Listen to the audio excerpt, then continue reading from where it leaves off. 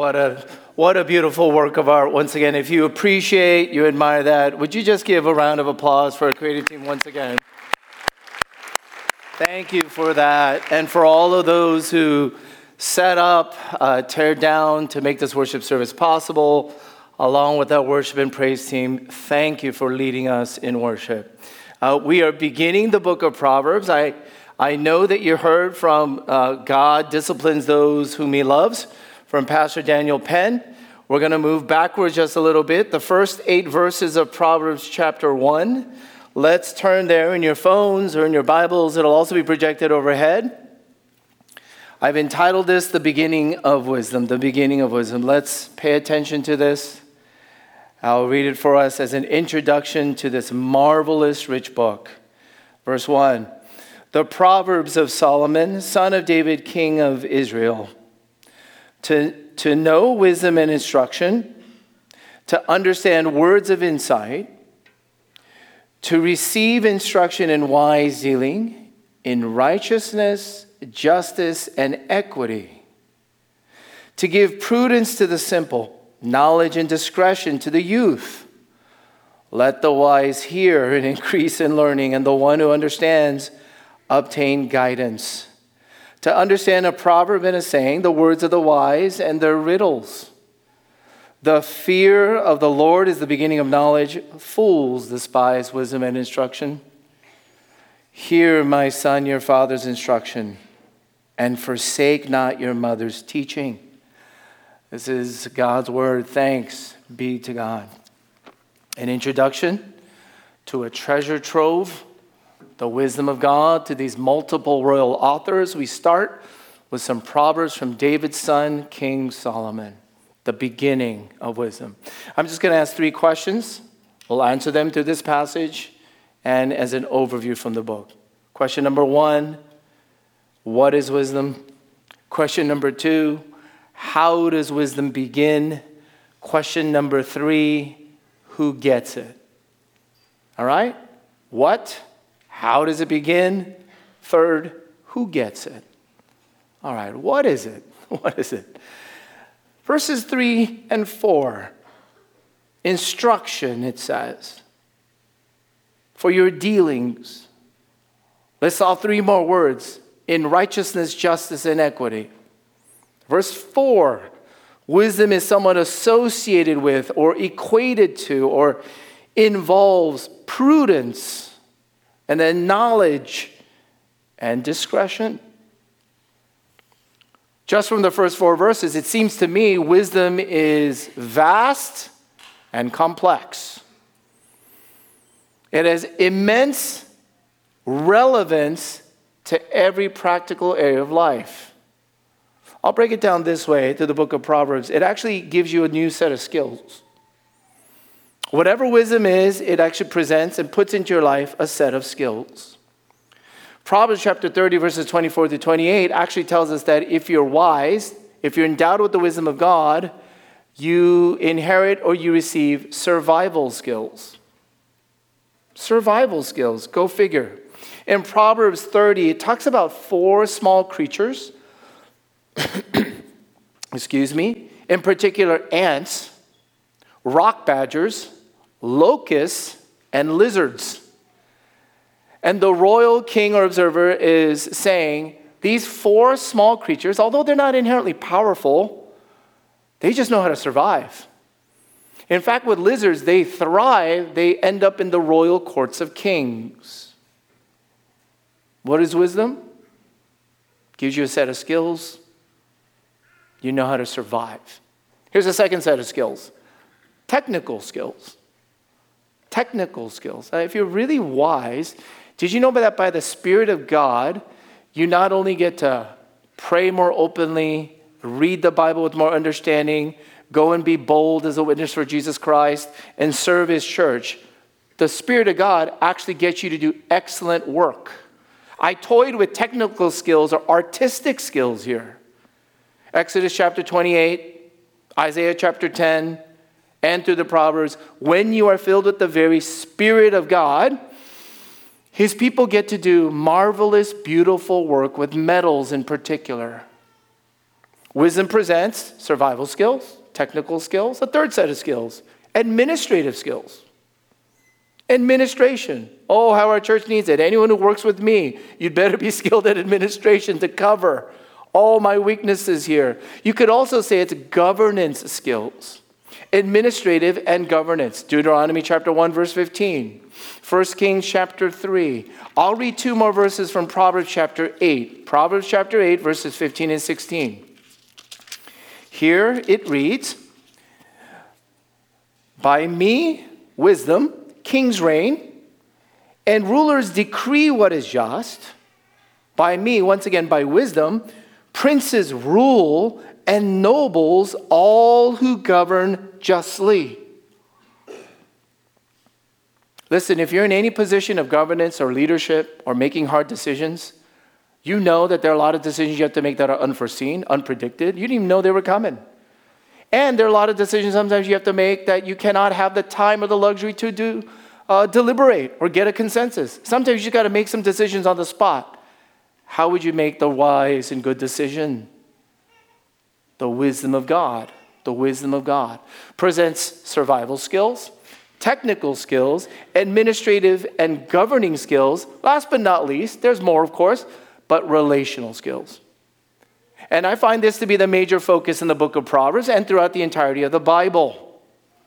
You see, the root and chief evidence of having a loving, good relationship with God is to turn around and be able to have loving and good relationships with others. And we just got to the book of 1 John. One of the acid tests is that if you say that you love God, if you really want to know that you love God and you have the love of God, is you must turn around and be able to love your brother and sister. What is wisdom? Survival skills, technical skills, administrative skills, relational skills. I'm sure everyone in this room have heard this saying of, that boy is street smart. Or that gal is whip street smart. What do we mean by that? I think what we mean is that person can make it in that corporate culture. They're going to thrive in business. They know how to make money. They're street smart. Or that person knows how to live and survive and thrive in that neighborhood. Or in politics.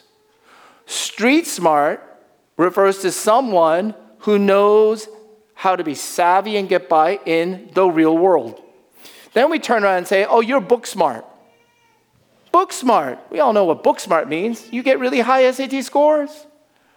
You went to all those after-school tutoring programs. That's been your entire life. You get into fine schools. You're in think tanks. People want to hear your thoughts. You're a great consultant. Book smart. Book smart. I have a good friend who told me a story about a month ago. I couldn't stop laughing.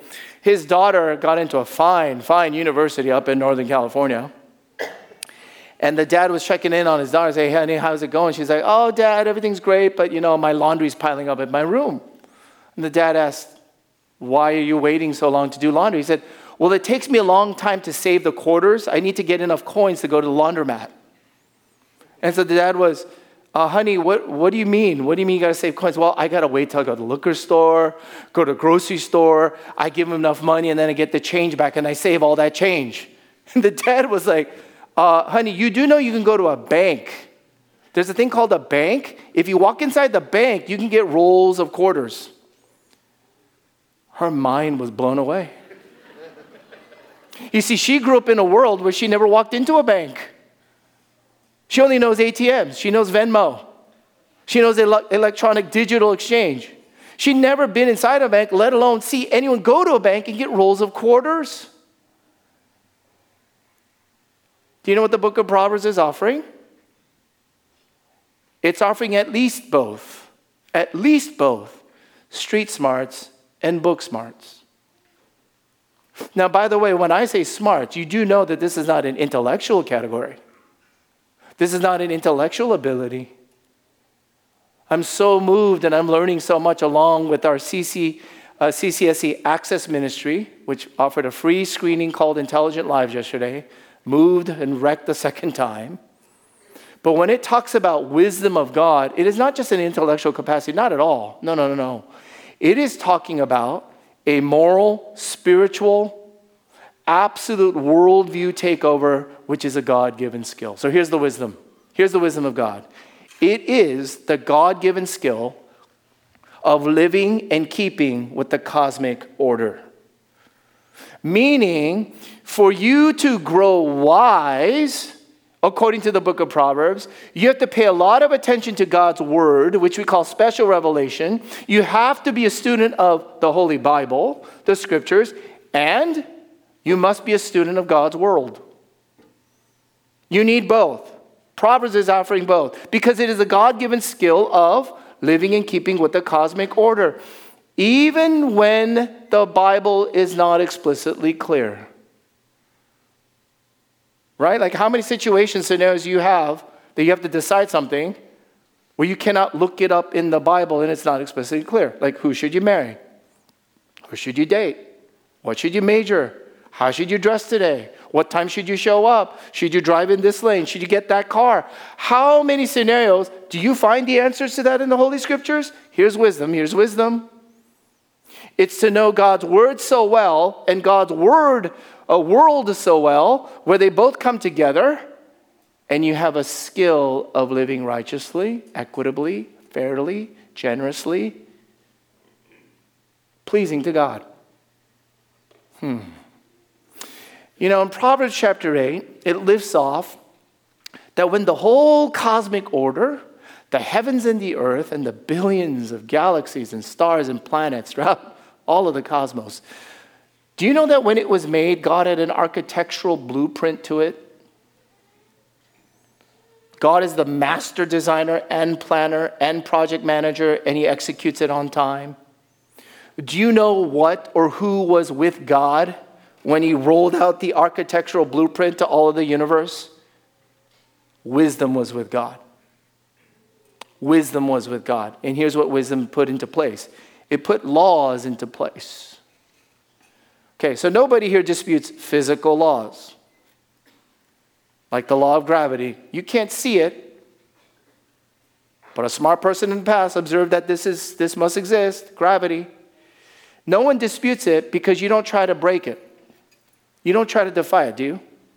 Like you don't jump out of an airplane without a parachute.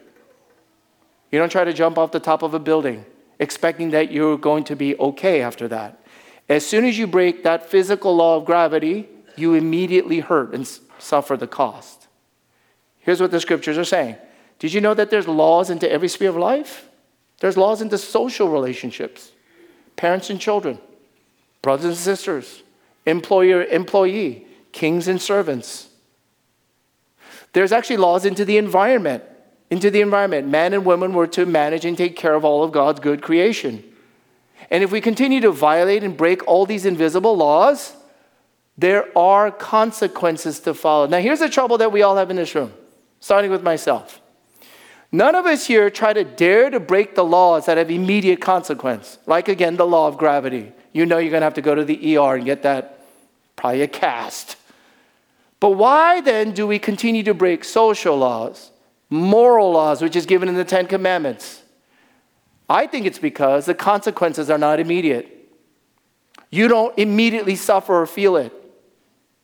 And so we tend to dismiss or minimize and defy laws that are in place, just as much as the law of gravity. And we just continue to break it because we don't immediately suffer from it. Here's wisdom. Pay attention. Here's wisdom. The wisdom of God is to get you to stop breaking those laws before it actually has to hurt you and bite you back. It is wise to not break those laws, even if you don't feel that it hurts you immediately. You know the prime example is in Genesis chapter 3. Adam and Eve did something that God explicitly told them not to do. You see, that's the test. That's the test. God is God, we're not. He's creator, we're creature. He's greater, we're not as great. He's wise, we don't have his wisdom. God told them, don't eat of that, because on the day you eat of it, you will die. They ate. Because the serpent, which is a personification of Satan, the evil one, came and said, if you eat of it, you're not going to die. So they ate. And then you look at the story and say, look, oh, of course, Satan was right. God was wrong. They didn't die. No, you don't understand. They didn't immediately physically die, but they immediately spiritually died. Socially, they died. Their marriage fell apart. Work life fell apart. They got kicked out of the Garden of Eden. And do you know what worst of all happened on that day? They started running from God. They were so ashamed, they actually ran away from their Maker. It's just a matter of time, my friends, which wisdom will get you to defy. It's just a matter of time that when you continue to break all these laws, as sure as physical laws exist, scientific laws exist that you cannot defy, if you continue to defy all these other laws in every sphere of life, wisdom tells you, you have to pay. What is wisdom? It's the God-given skill of living in keeping with the cosmic order. You're a really good student. There's no substitute from the Holy Scriptures, God's Word, the Bible, and of God's world. Second question. So how does it begin? How does it begin? Verse 7. The fear of the Lord is the beginning. Chapter 9, and then throughout the book of Proverbs, this is repeated. The fear of the Lord is the beginning of all wisdom and knowledge and discretion and prudence and instruction. And you guys remember those days when you were fearless, uninhibited, reckless? And we were like that because we had not yet suffered the consequences. I think I was age 9. I verified with my mom this week. She says I was 5. So we'll shoot right in the middle. I think I was 7. Before we went on a huge vacation to like Yosemite with other families, I decided to run across the street without looking. And a car hit me in the face. I have a scar right here to prove it. Knocked out 4 teeth. My head landed on the black asphalt. I still remember look at my parents when I was just bleeding out on the way to the hospital. They just thought I was dead. This right here for some of you brings immense relief and clarity. You say, now you see, this explains everything. This explains everything, Pastor. Thank you for finally sharing that. After that incident, did I ever run across the street again without looking? Did I ever run across the street without looking? If I did, the Bible would say, you're a fool. Not an intellectual designation. It's a moral one. You're a fool. A fool. How then does the wisdom of the Lord begin? Do you know that there's an appropriate fear? Did you know that there's actually a godly fear? Did you know there's a protective, preventative, proactive, life-giving fear? As we get older, hopefully, by the grace of God, we're getting wiser. Hopefully, we're not just aging. Hopefully, we're growing in wisdom. And I know how difficult this is when we say wisdom begins with the fear of the Lord. The fear of the Lord. That's just a bad, dirty word. But I'll tell you, in a relationship with any good father or good mother, it ends by saying, please pay attention to your father. This is your mother's instruction to you. When you're in a good relationship with any good mother or father, that fear is never debilitating or dreadful. I posted this morning on this Father's Day as I reflect upon this once again. I have found more to be proven. It's almost a mathematical equation now that many of us relate to God exactly in the same ways we relate to our dads. That many of us have learned to relate to God almost precisely the ways that you used to or still relate to your dads. So if your dad was always busy, always making money, always providing for the household, especially from an immigrant household, you revered your dad, like you looked up to your dad, but your dad was always distant. Your dad was never affectionate. Maybe your dad was never involved. guess what? You're going to tend to do this with God. You're going to respect God. You're going to revere God from a distance, but you're never going to be close. And when your parents were so aloof or not that involved, too busy for you, you think God is the same. And so you end up becoming very, very self-reliant, don't you? Very proud. Like you hate asking for help. You're just not used to ask for counsel. Like you're not into prayer. You're not into getting therapy. You know why? Because you grew up your entire life having to take care of yourself. For those of you with authoritarian or really abusive parents, they beat you. They abused you. They were just straight up evil and wrong to you. Maybe to this day. Do you ever wonder why you're so mistrusting and cynical? You ever wonder why you tremble and are so insecure, not confident and poised? Oh, how about those of us who go under parents who never corrected you, always doted on you, never disciplined you, always made you feel like you're going to conquer the whole world. Oh, you're going to also look at God as not on a higher plane, but like on an equal plane. Like he's your buddy, he's your genie. Like he should do what you tell him to do. Listen, my friends, listen. The fear of the Lord is the beginning of all wisdom. The fear of the Lord. Do you know that this fear that comes from God is perfect? Do you know that it's always appropriate? I know that in every human relationship, you either have too much of the wrong kind of fear or too little of the right kind of fear. But the fear of the Lord, which is the beginning of all wisdom, is appropriate and perfect. I've got 3 features to break down about the fear of the Lord. It's that vitally important. If this is the beginning of all of wisdom, we got to grasp what this is. 3 features. First, it's reasonable. To fear the Lord, capital L-O-R-D, to fear the Lord is reasonable. There's an older German theologian by the name of Gerhard von Rad who gave a commentary on the whole book of Proverbs. Here's his conclusion. Proverbs is a book that tells us that religious faith is not only not opposed to reason, but constitutes its possibility and its connection to all of reality.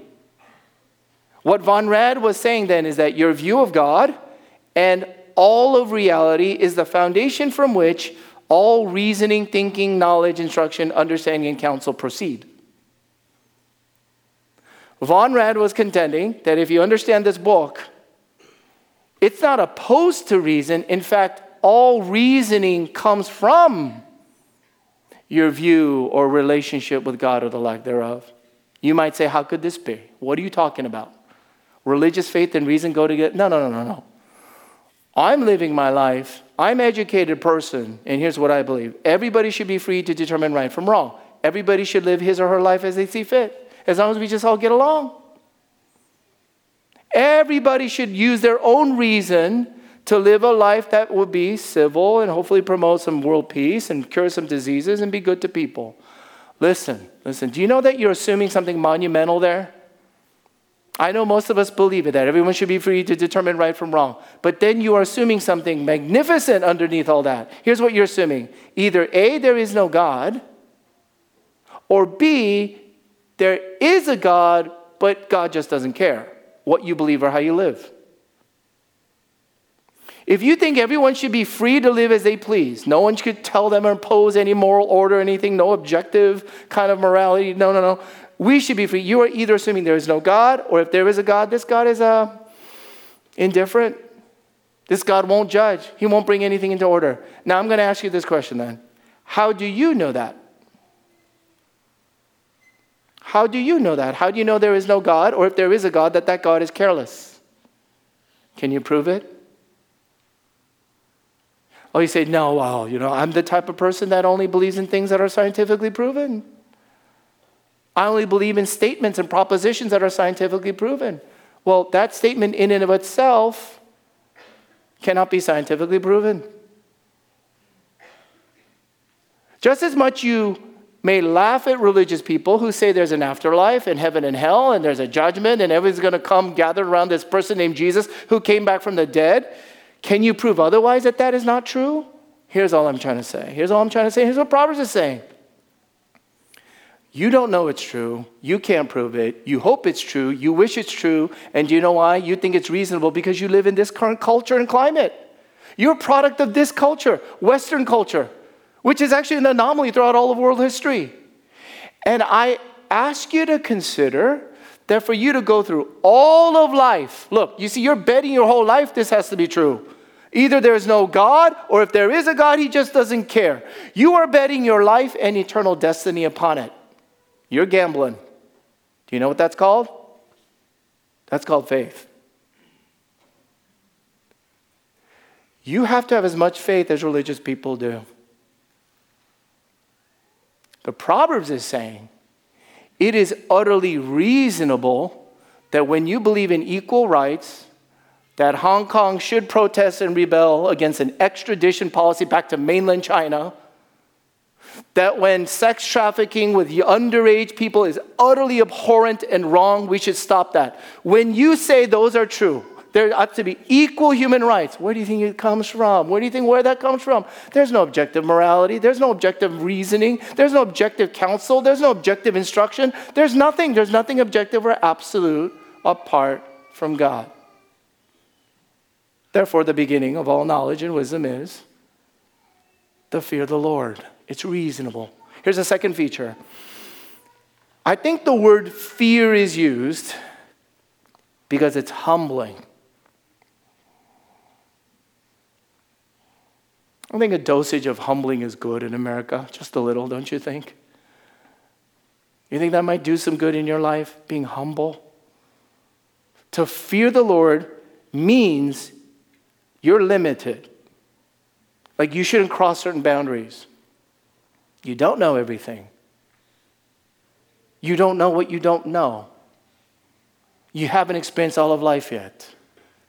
Maybe you don't know God's word. Maybe you don't know how God's world really works. The fear of the Lord is humbling, not harmful. Not harmful. Most of us maybe grew up in a church where you hear fear of the Lord, it's like, are you afraid? That's how you think. Are you scared?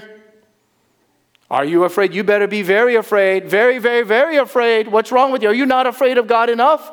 That's the way you think of it, right? Again, it's that dreadful, life-debilitating type of fear. Is this the fear of the Lord? No, not at all. This is actually straight from the Old Testament. Look at this verse from Deuteronomy chapter 10, verse 12, which will be projected. I'll read it for us. And now, Israel, what does the Lord your God require of you? But to fear the Lord your God, to walk in all his ways, to love him, to serve the Lord your God with all your heart and with all your soul.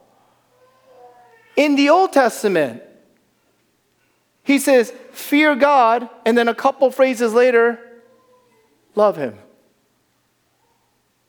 Love and fear are not opposed. Love and fear don't collide. Love and fear don't fight. They might be two sides of one coin. In the Old Testament, they understood to fear the Lord does not mean this dreadful running away, sweating, anxious, panicking, fear of punishment. Never, not at all. You don't really love the Lord then yet. But to really love God, there is an appropriate, perfect fear. Oh, well, why do we use this word though still? Why do we use this word? Well, it shows us our place, our radical limitations. It's good for our psyche and our soul. It gives you actually an incredible relief from having to prove yourself or stand out from everybody else, because to fear the Lord means we're really all the same. We're all creatures. No one's actually inherently better. And then in practical life, to fear the Lord, the Proverbs tend to say, It's not an absolute mathematical formula. Please don't read Proverbs that way. More on that later. But the Proverbs are so wise, you have to pile them up on top of each other. You have to know which context it fits. It's not a cookie cutter mold, not at all these short sayings. You got to be very careful. It's like a sucker, a lollipop. You have to continue to suck on it until you get to the middle. You may not really understand it. You got to think hard. But this kind of fear of the Lord, what it really means in practical life is, if you are wise, it will tend to lead to great joy, prosperity, honor, and long life. Third feature of the fear of the Lord. It's reasonable. It's humbling, not harmful. Third is what you fear usually shows what you love.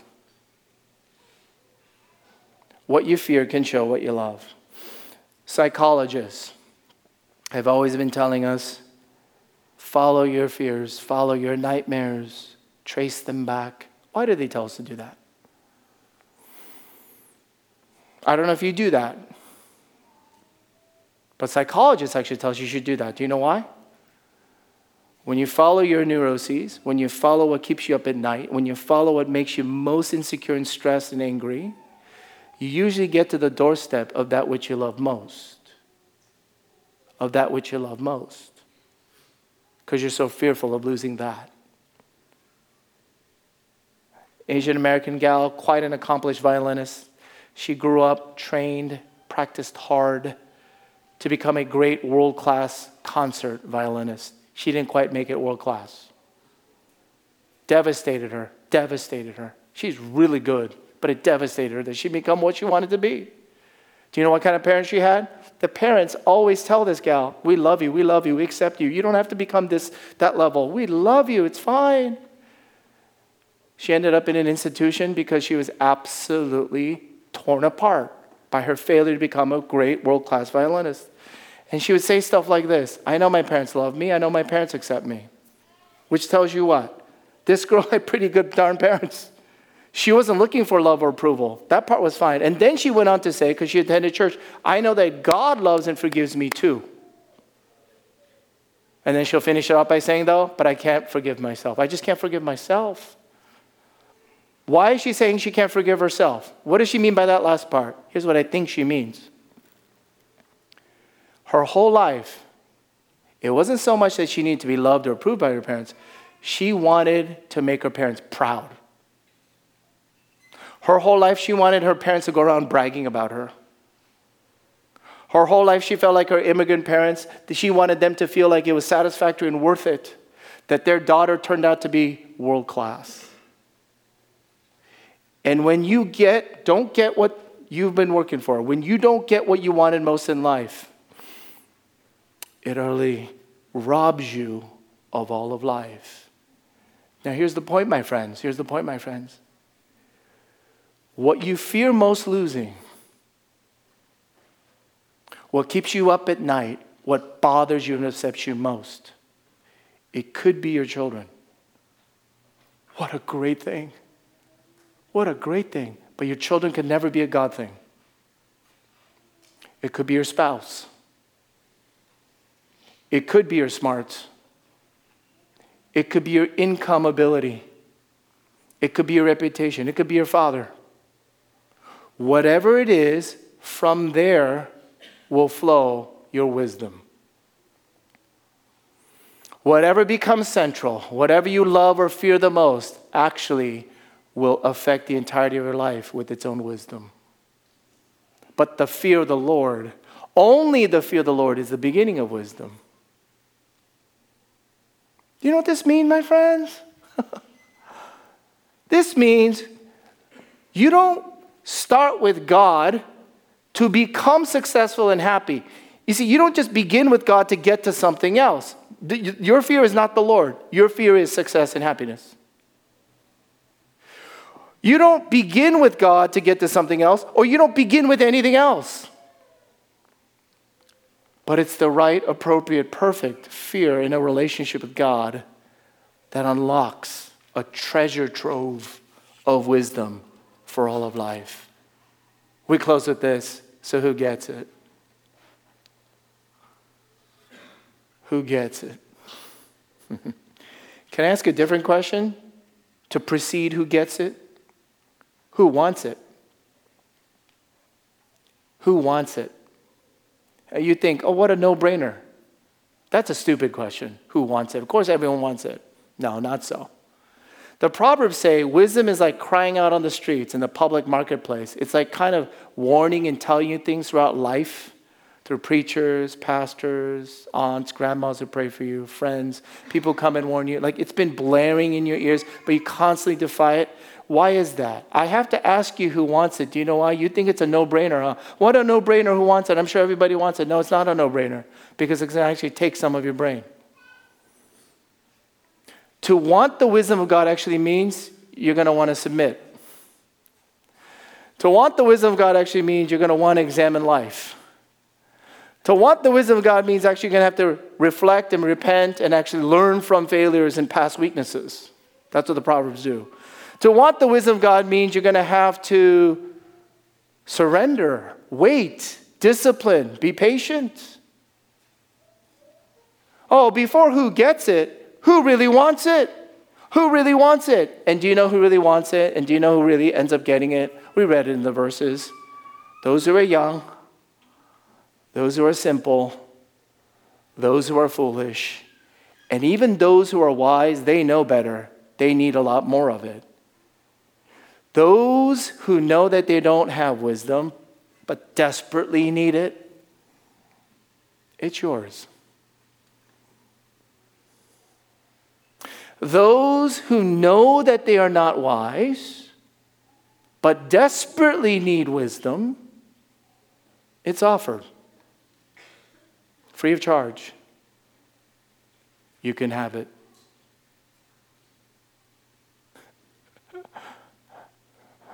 My sister, my wife, and mom, no matter how much older I get, they see certain things in my life. Harold, we've been telling you this for years.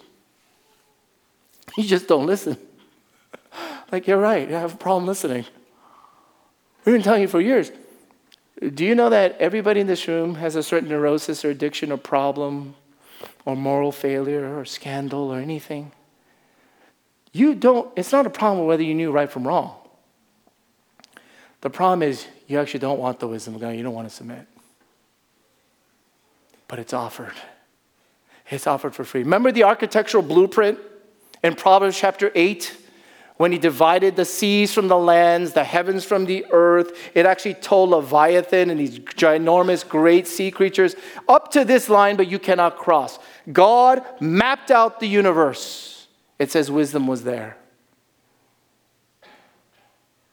And these royal authors throughout the book of Proverbs, they are utterly so wise. They have royalty and education and power and privilege to be able to think. They're able to actually go into the royal courtroom and foreign princesses and kings would come and say, I've never seen wisdom like this, especially in the courts of Solomon. But I want to tell you something like this. The analogy would be, that's just the runway. The book of Proverbs is just like the plane gearing up, warming up for takeoff, but you're still on the ground. The question is, when are you going to be able to fly and get up in the air? Here's what God did. He brought out of the skies, out of the air, the very wisdom of God, packaged it in the person of his Son, Jesus Christ. The wisdom of God that the royal authors in Proverbs were so fascinated by. They knew this is the key to success and long life and joy and prosperity. They wanted more of it. Centuries later, God actually brought it down in a person of Jesus Christ. Now, I'm not making this up. Colossians chapter 2, verse 3, Apostle Paul tells us the New Testament gospel. It reads, Christ, in whom are hidden all the treasures of wisdom and knowledge. Christ, in whom are hidden all the treasures of wisdom and knowledge. I'll tell you what this means for me. There have been many a times in the life of this church where the Bible is not explicitly clear and there's no real life precedence or history or track record. In a lot of ways, we've been doing things on grounds that we really can't get any consultation from anybody. And we're sitting there as leaders who pray and love this church and want what's best for the church, but we don't know exactly what to do. Secretly in my heart, do you know how many times I've asked, God, why don't you just basically give me a textbook, please? And we do have a textbook. It's called the Book of Church Order. The Book of Church Order actually gets into all these areas where it tells us from history and godly people. They give us, this is usually what we have done. But there's so many situations and decisions where the Book of Church Order has no clue and actually doesn't tell us what to do. So then my prayer turns from God, instead of give me a book, you know what? It'd be really nice if Jesus just showed up. It'd be really nice if Jesus just showed up and told us exactly what to do. Oh, you see, listen, my friends. You know God could have given you 10,000-page encyclopedia. You just turn to the right page and say, in this situation, do this. But you know, that's really heavy to carry around. It's kind of a burden. And do you know what God did? He did something much better. He sent Jesus Christ down to come, and Jesus Christ didn't come to just teach you how to be wise. He didn't just tell you to do this, don't do this, over here do that, over here don't do that. He actually came to live out his wisdom in you. He didn't just teach you how to be wise, he actually makes you wise through the mysterious relationship where he comes by faith through his Holy Spirit and he lives in you. And so, you know, the next time where I'm utterly confused and my head hurts because I wish Jesus would just show up,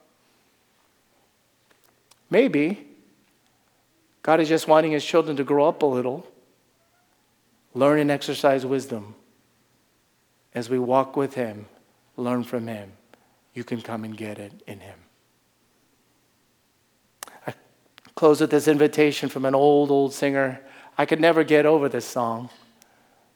But if you can accept this invitation, if it clicks, if this makes sense of you, right here on the spot, Jesus Christ can make you wise. Here's a song from Michael Card entitled God's Own Fool. When we, in our foolishness, thought we were wise, he, Jesus, played the fool and he opened our eyes. When we, in our weakness, believed we were strong, he became helpless to show we were wrong. And so we follow God's own fool, for only the foolish can tell. Believe the unbelievable and come be a fool as well. Come be a fool as well. The next sermon in this series is I'm just going to talk about all the different varieties and categories of fools. I'm one of them, if not all of them. You're one of them, if not all of them. The only question that's left is, what kind of fool will you be? Why not become God's own fool? The wisdom of God looks and sounds and feels like utter foolishness to this world. But God's own fool in Jesus will lead to eternal life and then some on this side of heaven. Please come. Come and get it. Learn of him and see the whole world in a brand new way. Let's pray. Father in heaven, we thank you for the riches you offer. This is a treasure. And we're just beginning to open the door. Oh God, I pray that by this power of your Spirit, you would help us to not only understand, resonate, but most of all, respond in trust, in hunger, in humility, in submission and obedience. Bring us to Jesus all over again, for in him are hidden all the treasures we need. Help us to learn of him and follow him all our days. For we pray this in Jesus' name. Amen.